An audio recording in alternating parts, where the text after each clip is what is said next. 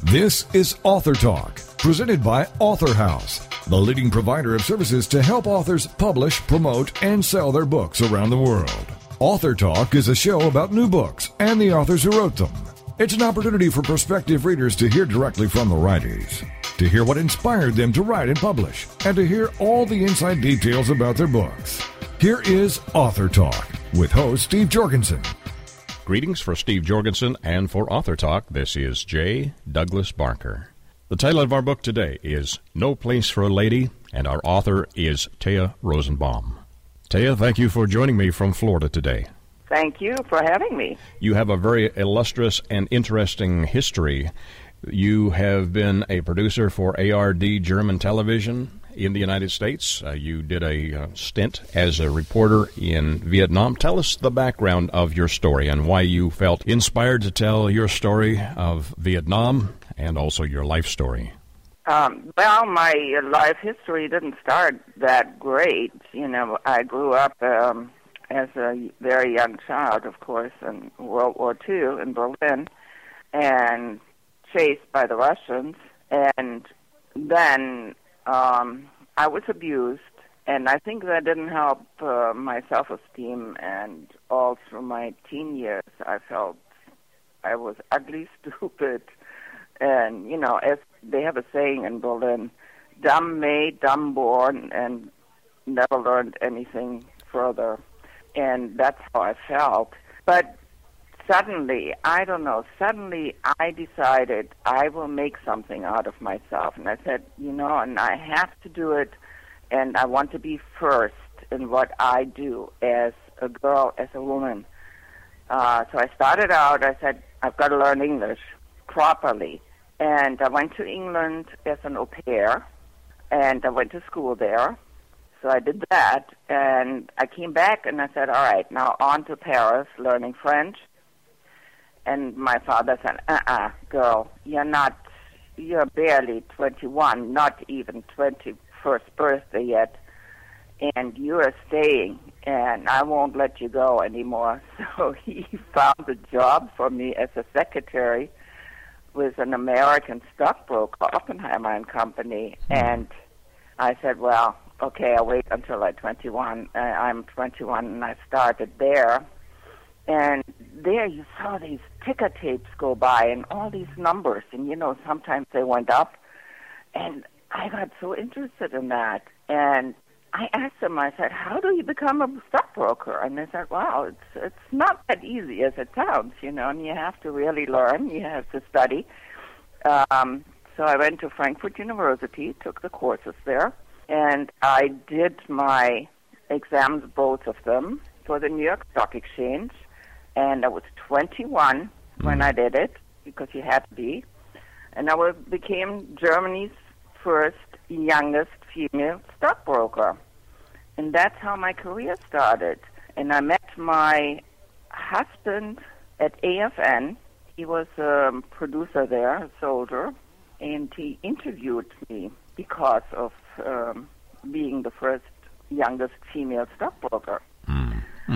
Well, we finally married, and then we went to New York, and he started working for ABC News. And he came home one day, and he said, you know, the only way you get ahead in this business is, at that time, if you go to Vietnam. So I said, fine, absolutely, but I will go with you. I will not stay behind like most of the wives or go to Bangkok or Hong Kong or whatever. So I went with him to Saigon. And I tell you, pretty soon, the German correspondent for the German news agency came to me and he said, hey, couldn't you fill in for me on vacation? And that's how my career started as a journalist. Amazing story. And as an au pair in England, that must have been difficult. It wasn't that long after World War II. I mean, it was a few years. But how was that experience? And did it have any specific impact on your life? I think it opened my eyes how Germany was perceived after the war.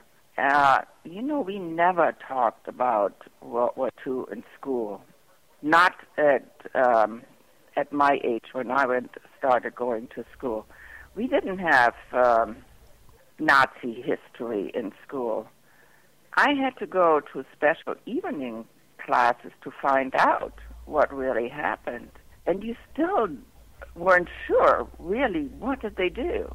You know, what was the horrible thing they did? And I came to England, and they certainly let me know.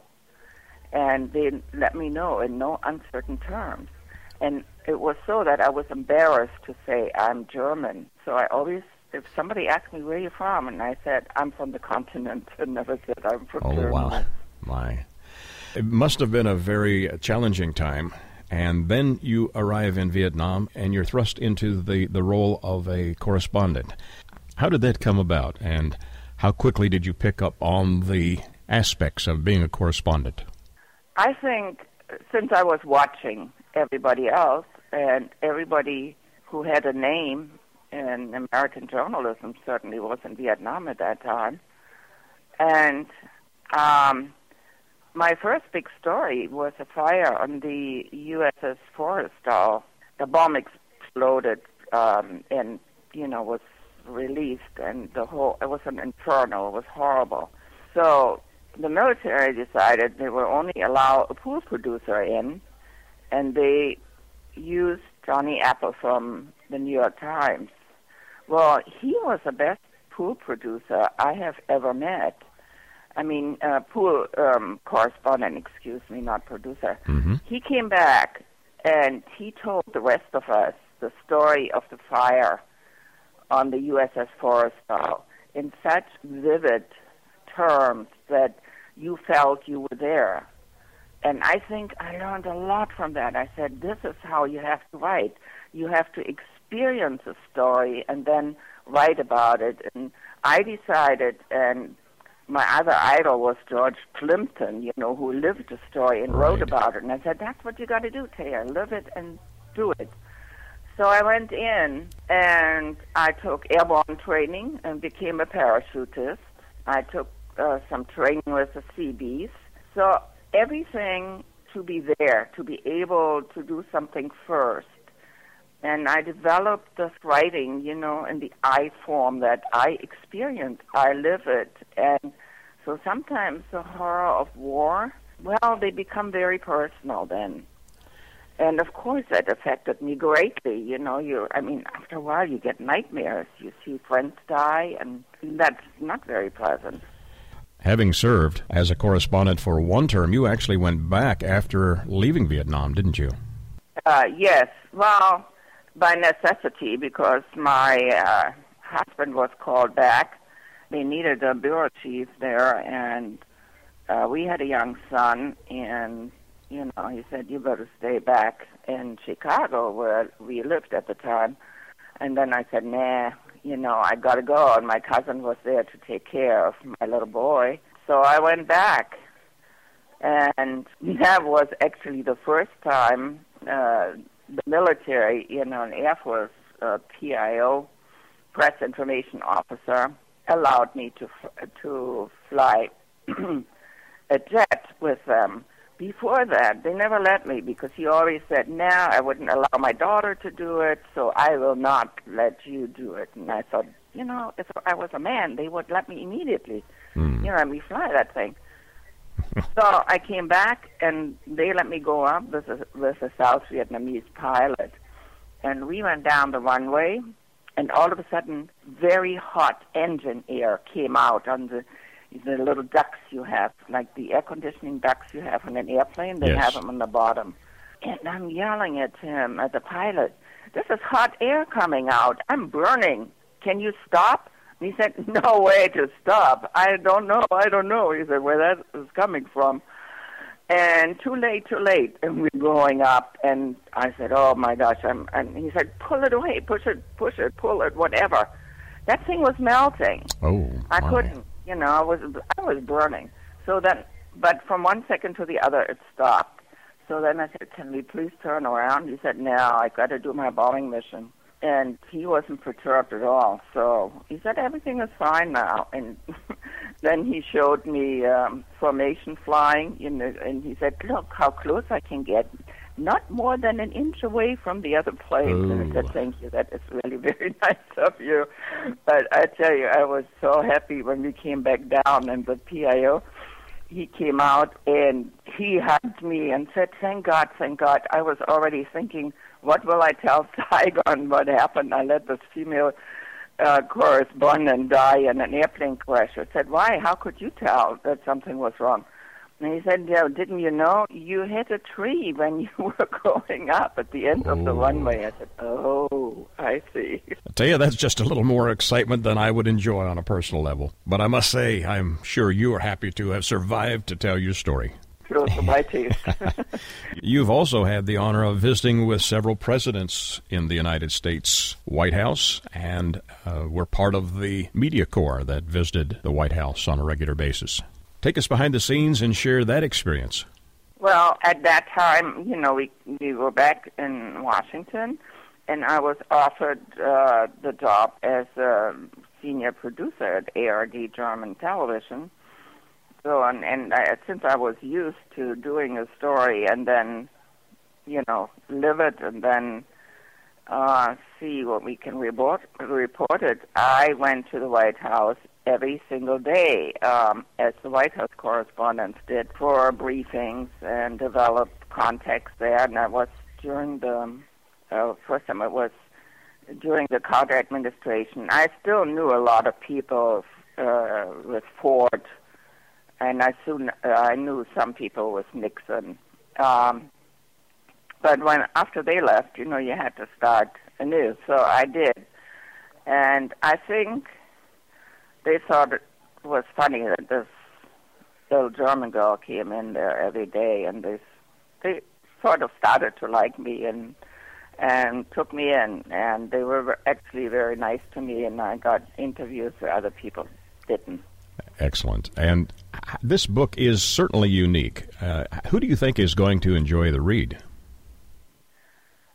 Well, I tell you, I think it's not only Vietnam veterans who are very close to my heart, because I'm still very mad how they were treated when they came back, but also I think women. And even young women, I want to tell them, you can do it. You can really do it. Just make up your mind. No matter what anybody else says, what they tell you, you're stupid. No, you can do it. Is there any other underlying message besides the fact of the inspiring trail of accomplishments that you have blazed that you want to share also? I don't think I have an underlying message. I think it's... to me, it was pass on my life story, because somebody said, well, aren't you going to write this down? This is so interesting. You got to write it down, at least for your children. And then when I started it, I thought, wow, when you see it in writing, you say, well, maybe there is a real message here. There is a message of perseverance. And I think that's the most important thing for me. You got to persevere. You never give up. Tell you, that's an important message that many of us need to hear every single day and be reminded of, that we can make it if we continue to persevere. In addition to clipping a tree, what was the most exciting or frightening moment that you had during your time in Vietnam? Oh, that was during the Tet Offensive. The Tet celebrations, the Chinese New Year, or Vietnamese New Year in this case, the end of January 1968. And I was just coming out of Khe Sanh, and we were running in a Jeep and driving to this little village called Nam O. And because I had a uniform on, and I had my parachute wings on, so we came to this village, and they wouldn't let us in. They said, no, you can't go any further. And there were trees in the street blocking the entrance. And then I saw they were South Vietnamese paratroopers. They were airborne. And I went up to them, and immediately they saw my wings and said, hey, what class you were in? And I said, 123, what class were you in? and all of a sudden we said, airborne all the way. And they said, oh, you'll come with us. And they let us all go past. And we thought they were cleaning up. Mm-hmm. I saw North Vietnamese, which were captured. The one guy still bleeding. They had put a bandage on him. And I'm looking to the right, and behind the building there, I see this guy in a North Vietnamese uniform with a B-40 rocket in his arm and slipping behind the house. And I'm yelling to a South Vietnamese who was very shortly following, after him. I said, North Vietnamese. And he couldn't hear me. There was noise or whatever. And a photographer from UPI who was talking to me, explaining something to me with my camera, and he said, Thea, who knows what you saw? And in that moment, bang, bang, they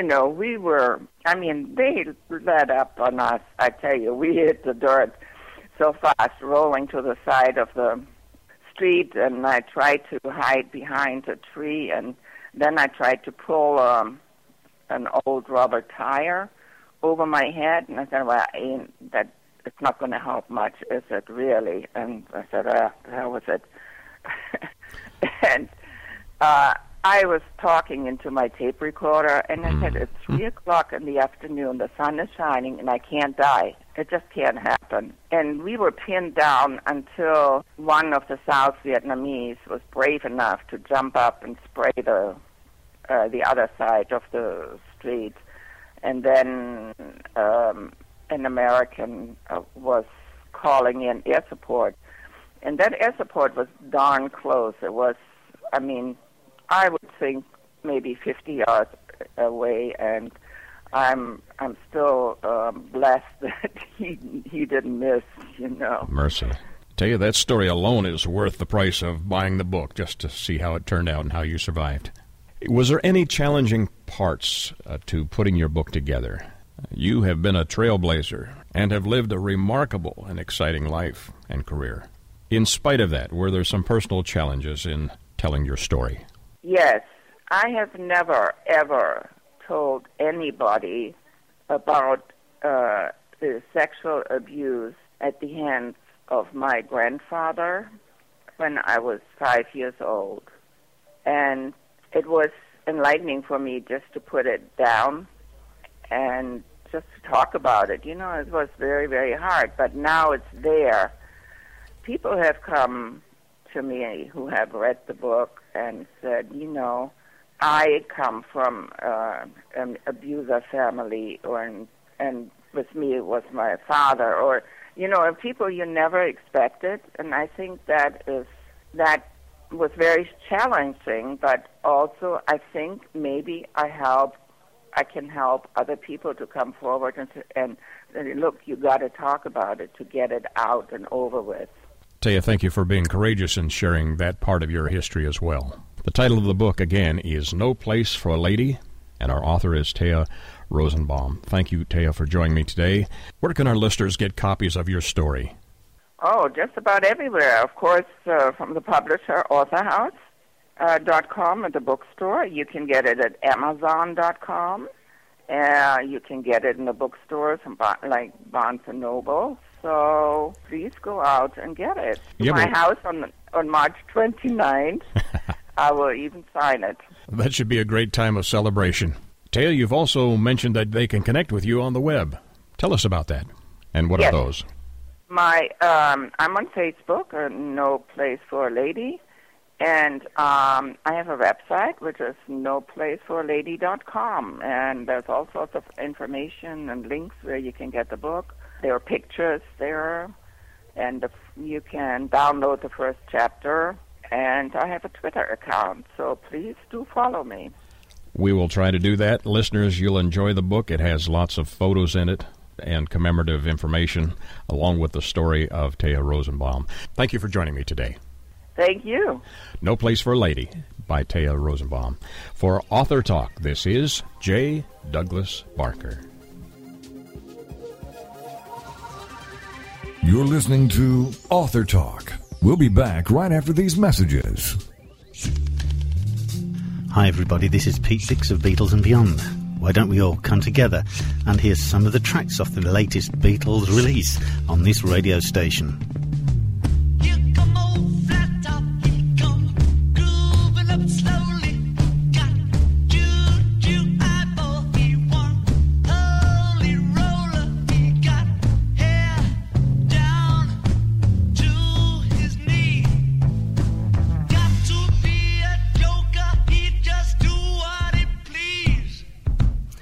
Yes, why don't you look up the schedules on this radio station and join me and Beatles listeners everywhere to hear these latest releases from the Beatles on Beatles and Beyond with Pete Dix.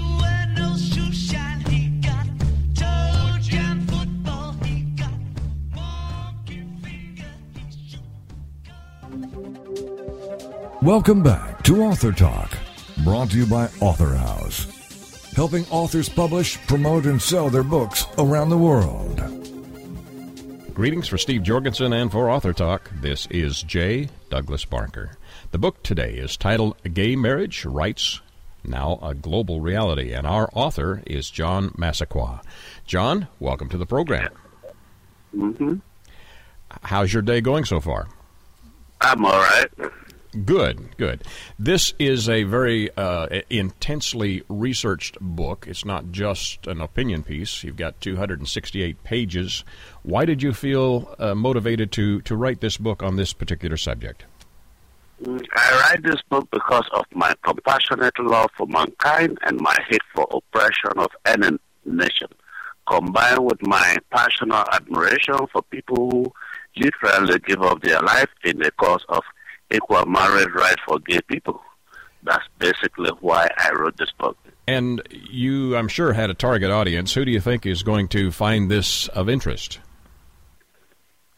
This book appealed to the global family of the world that now is the time that marks the significant milestone in the long struggle for gay marriage equality and the beginning of universal recognition that LGBT people are endowed with the same alienable right as human beings. So this book is the target market really is the gay community. And in reading your book, what is the story, or what is the one thing you want readers to take away from your work? The most important thing I want readers to take away from this book is the word it is no crime to love or be in love whatsoever, be it same-sex partner, man and woman, woman to woman, or man and a woman. It's nobody's business. You as an individual, as an adult, you have the right to choose your gender. So that would be... So therefore, it is human rights violation when people are beaten, jailed, or killed because they are gay. It is as well human rights violation when government declare it illegal to be gay and allow people to do harm to gay and go unpunished. It is as well a human rights violation when lesbian, bisexual, and transgender women are subject to a so-called collective right. But you know what? The law is now on the side of gay for protection because gay rights are human rights and human rights are gay rights and has to be accepted globally. I'm sure there's maybe a story or two in your book. I haven't read it completely. You've got 268 pages of content. Is there a scene or something in your book that might be an interesting tale or an interesting story? Did you include any personal stories in here? What I need to highlight in this interview is the true reality that gay people are born into the world equal like any other people, and they belong to every society. They are of all ages, all race, all faith, and they are doctors, lawyers, engineers, farmers, athletes. These are people from all race of life, and whether you know it or whether you acknowledge it, they are our family, our friends, and neighbors, and together we are all working towards the development of our society. In addition to being an author, what is your background? How were you able to contribute to the writing of the book? Originally, I did conflict management and human rights activist in my country before. So I hate oppression of any nature. So this is why I tried to write the book. And what country was that? Africa, Australia. Ah, I see. Your book. We have been in war, and we see so many human rights violations, and this is my background. And I have been working on as a coordinator for a local program on conflict management. Excellent. And you are in the United States now. I'm talking to you in the United States. I'm in the United States. I'm doing what needs to be done in the United States. And to introduce this book, maybe there are not many folks who know of you or know of your past. How would you introduce this book to somebody? Well, the book speaks for itself as gay barrier right now a global reality. But to answer you directly, my book is introduced as a whistleblower to the world, that the long-uncompromising denial of gay marriage right is now a global reality, and that homophobia and politicians had completely lost the battle. So you feel like the battle of discrimination, as you see it, is gone. There should not be any discrimination against anyone. There is no need to have any discrimination. We are all the same people, and we have the same right as human beings. So gay rights are human rights, and human rights are gay rights. So there is no point that we need to discriminate. You have used the term marriage, I think it is. Yeah, gay marriage rights. Is there a difference between gay marriage rights and just general legal rights? Well, today there has been so many discrepancies or violations against people. This is the only time in this area that we are seeing the recognition of gay marriage. This is why I'm repeating the gay marriage right. This is now the time of equality for everybody, be it homosexual or gay. We have the same right and we have the same marriage recognition as in this country and other parts of the world. Britain is trying to have the same recognition. France is trying to have the same recognition. Netherlands has long recognized that. So gay marriage right is now a global reality. You have a book that certainly has a pointed topic and a focus. Why is your book different from others that are already in the marketplace dealing with this subject matter? Yeah, what makes my book different than others to begin with, the writing of the book is at the time when there is support for legalized marriage or legality of gay marriage and of gay and lesbian relationship more generally is near a record high, coupled with the universal recognition of gay marriage right by world political bodies like the European Parliament, the United Nations, and even the United States of America is about to recognize gay marriage at federal level. And your story, your book, it's contemporary in nature, is it, or when does it take place? The story of human sexuality and civil rights issues are subject to daily occurrence and are taking place in every part of the world. I choose this setting out of compassion due to many violence gay all over the world face because of their gender identity. Is there any particular words or phrases that you'd use to describe your book or that story? Yeah. This book is best described as gender equality for gay community and awareness raising for decriminalization of violence against LGBT people. We are all the same people. Did you have any challenges in researching this? As I noted in our introduction, you have a lot of research that has been put into the book. Was that part of the challenge of putting your book into a state of completion? Yeah, there were challenges, especially while I was writing the book, why Europe and America are celebrating and enjoying gay marriage rights. 75 countries will imprison you if you are gay.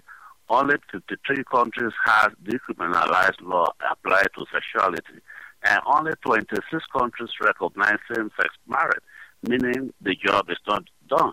In as much that there is now recognition but there are other parts of the world that recognition have not yet reached there. So there is more work to be done. There is some question about children who are adopted into gay or lesbian relationships. What do you feel is important about that particular view? Yes, there is the notion that children are brought up in an immoral environment during their adoption by gay and lesbian parents. There is also disagreement about what is moral and what is immoral. Yet people may think that raising children without religion is immoral, or drinking and gambling are immoral, but they have not been disqualified from adopting children.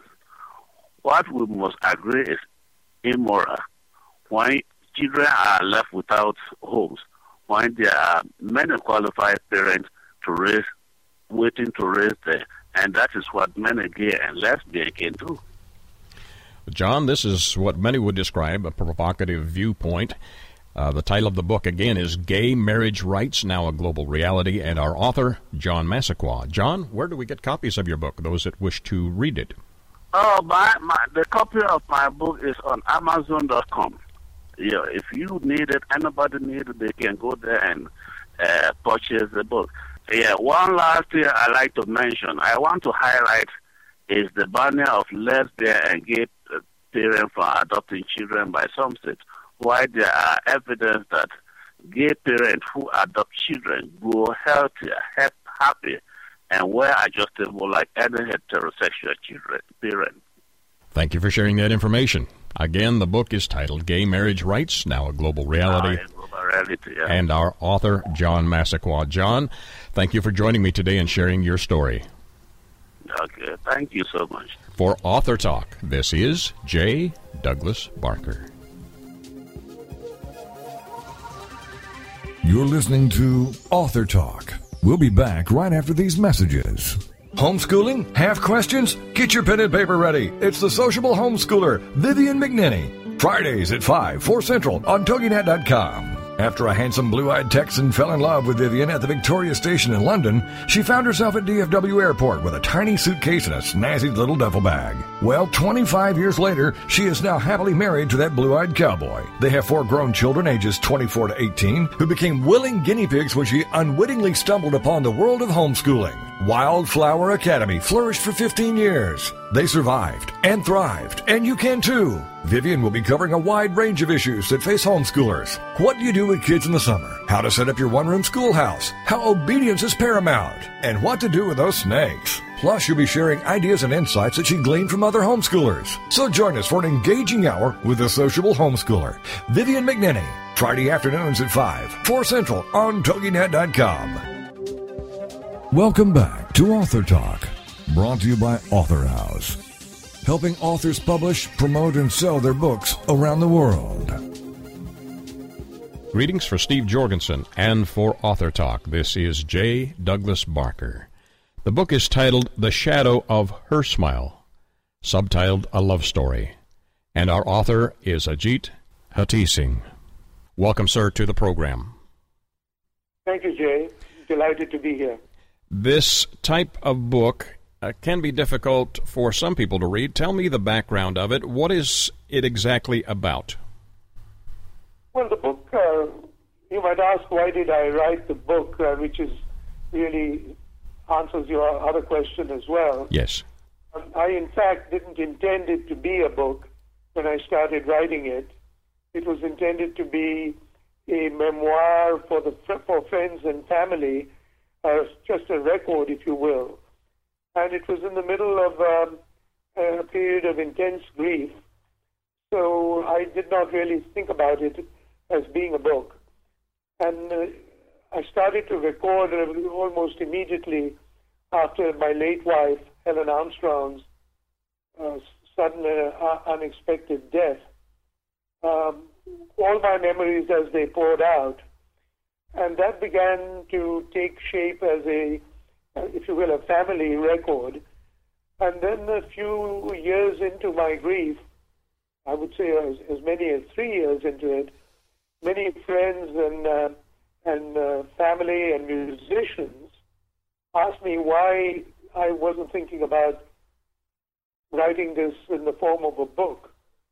So it was not until 3 years passed that I took all my notes and my recollections, and which really fit very well into the format of the book as it is today.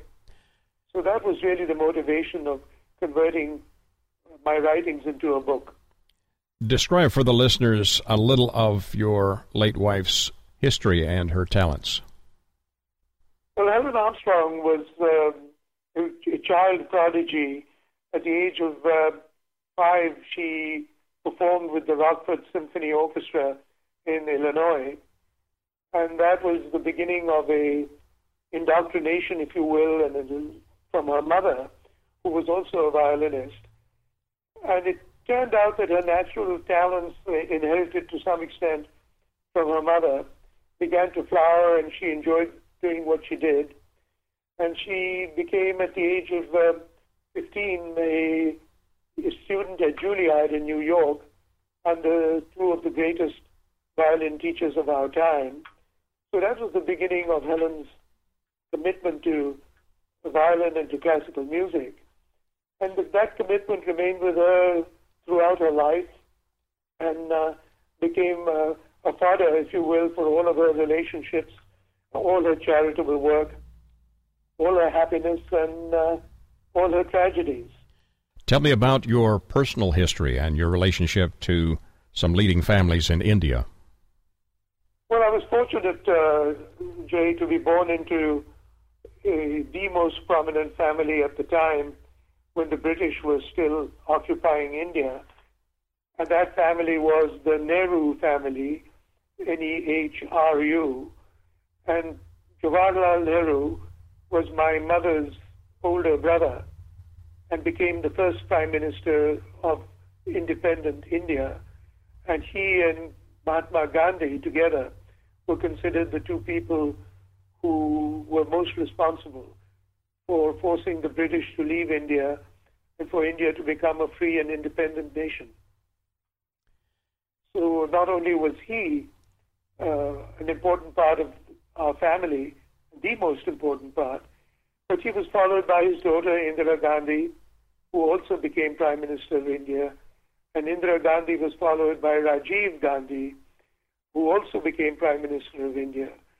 And I was fortunate enough to be growing up at the time of Jawaharlal Nehru and maintaining a close personal relationship with Indira Gandhi and even a closer personal relationship with Rajiv Gandhi, all three of whom are considered part of what is now called the Nehru-Gandhi dynasty. Fascinating. And your life became intertwined with Helen Armstrong, who was a great violinist and in some circles considered one of the most outstanding violinists and musicians of her time. You've also described her as a phenomenon of nature.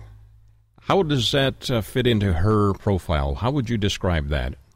Well, it's interesting. That particular description of her came up for the first time during her memorial service after she had passed away. And a well-known musician who was speaking at the service, he said, and let me quote what he said, "She lived like a phenomenon of nature, like a great geyser, pouring out all it had to give until its structure gave way and could not sustain itself. Helen had no idea what a huge force she was in her life, in the life of others, and she continued throughout her life to give and give and give." So that's the end of the quote. And the fact that she was described as a phenomenon of nature so fit everything that eventually became an important part of my book that I felt it was a fitting description to put on the cover of the book. Beautiful picture, beautiful photo. Are there any words that would describe the other passions in her life besides music? Well, I'm glad you asked that question. In fact, it was partly out of amusement, but perhaps a little more seriously too, that I, as her husband, always felt that there were three loves in Helen Armstrong's life. The first and the most important one was classical music. The second and important one was her beloved violin, which was a 1760 Guarnini, a very famous instrument. And the third and last one was her husband. That's me.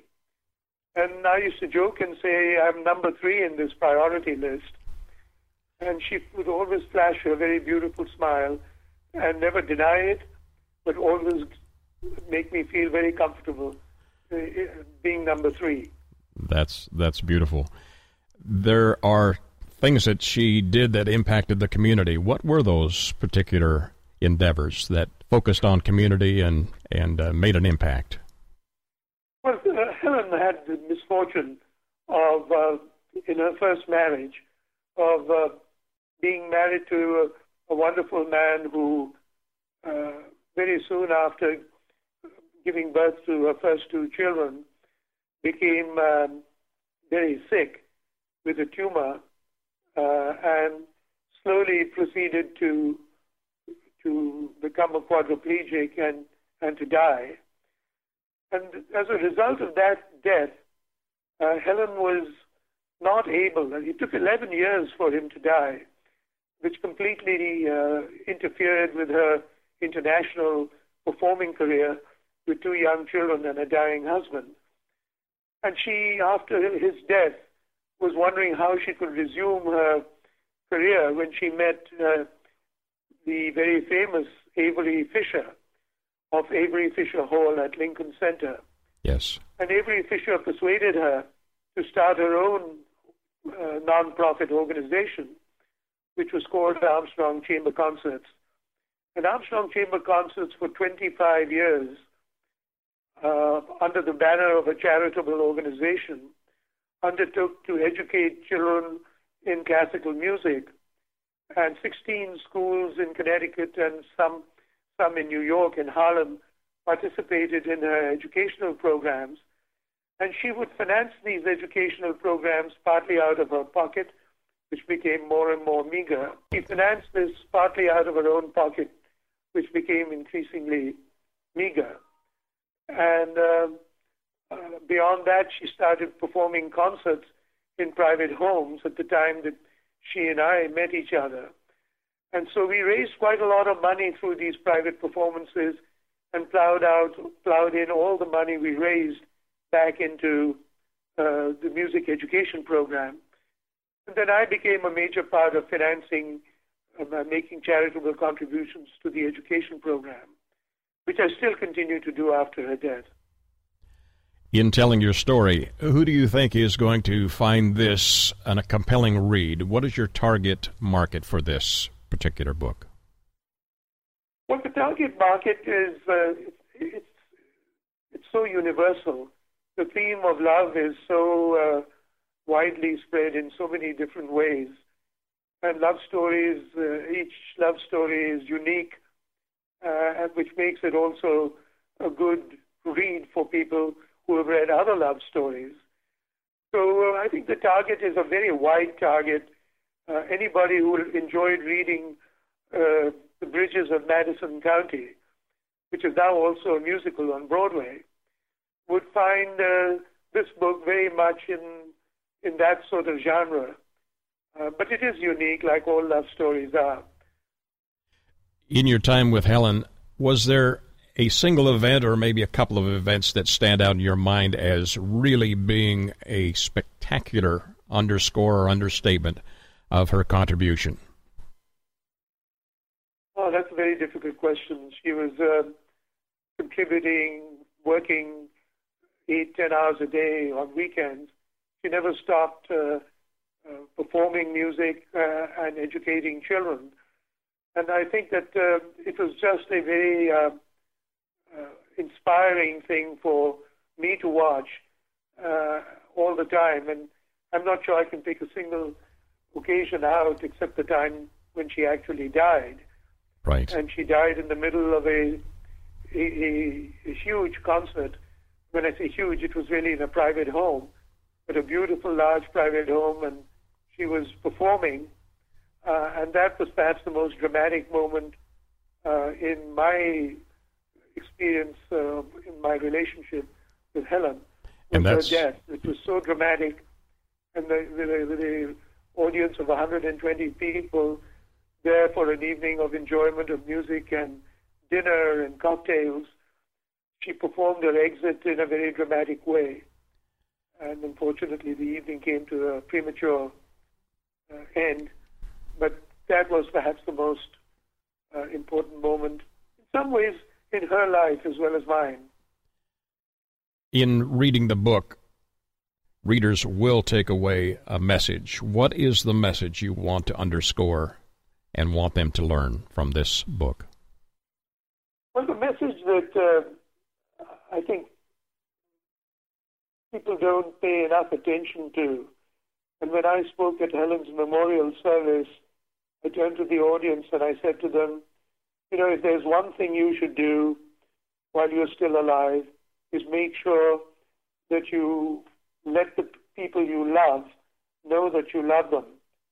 Very few people are that expressive and that liberal with their emotions, particularly men.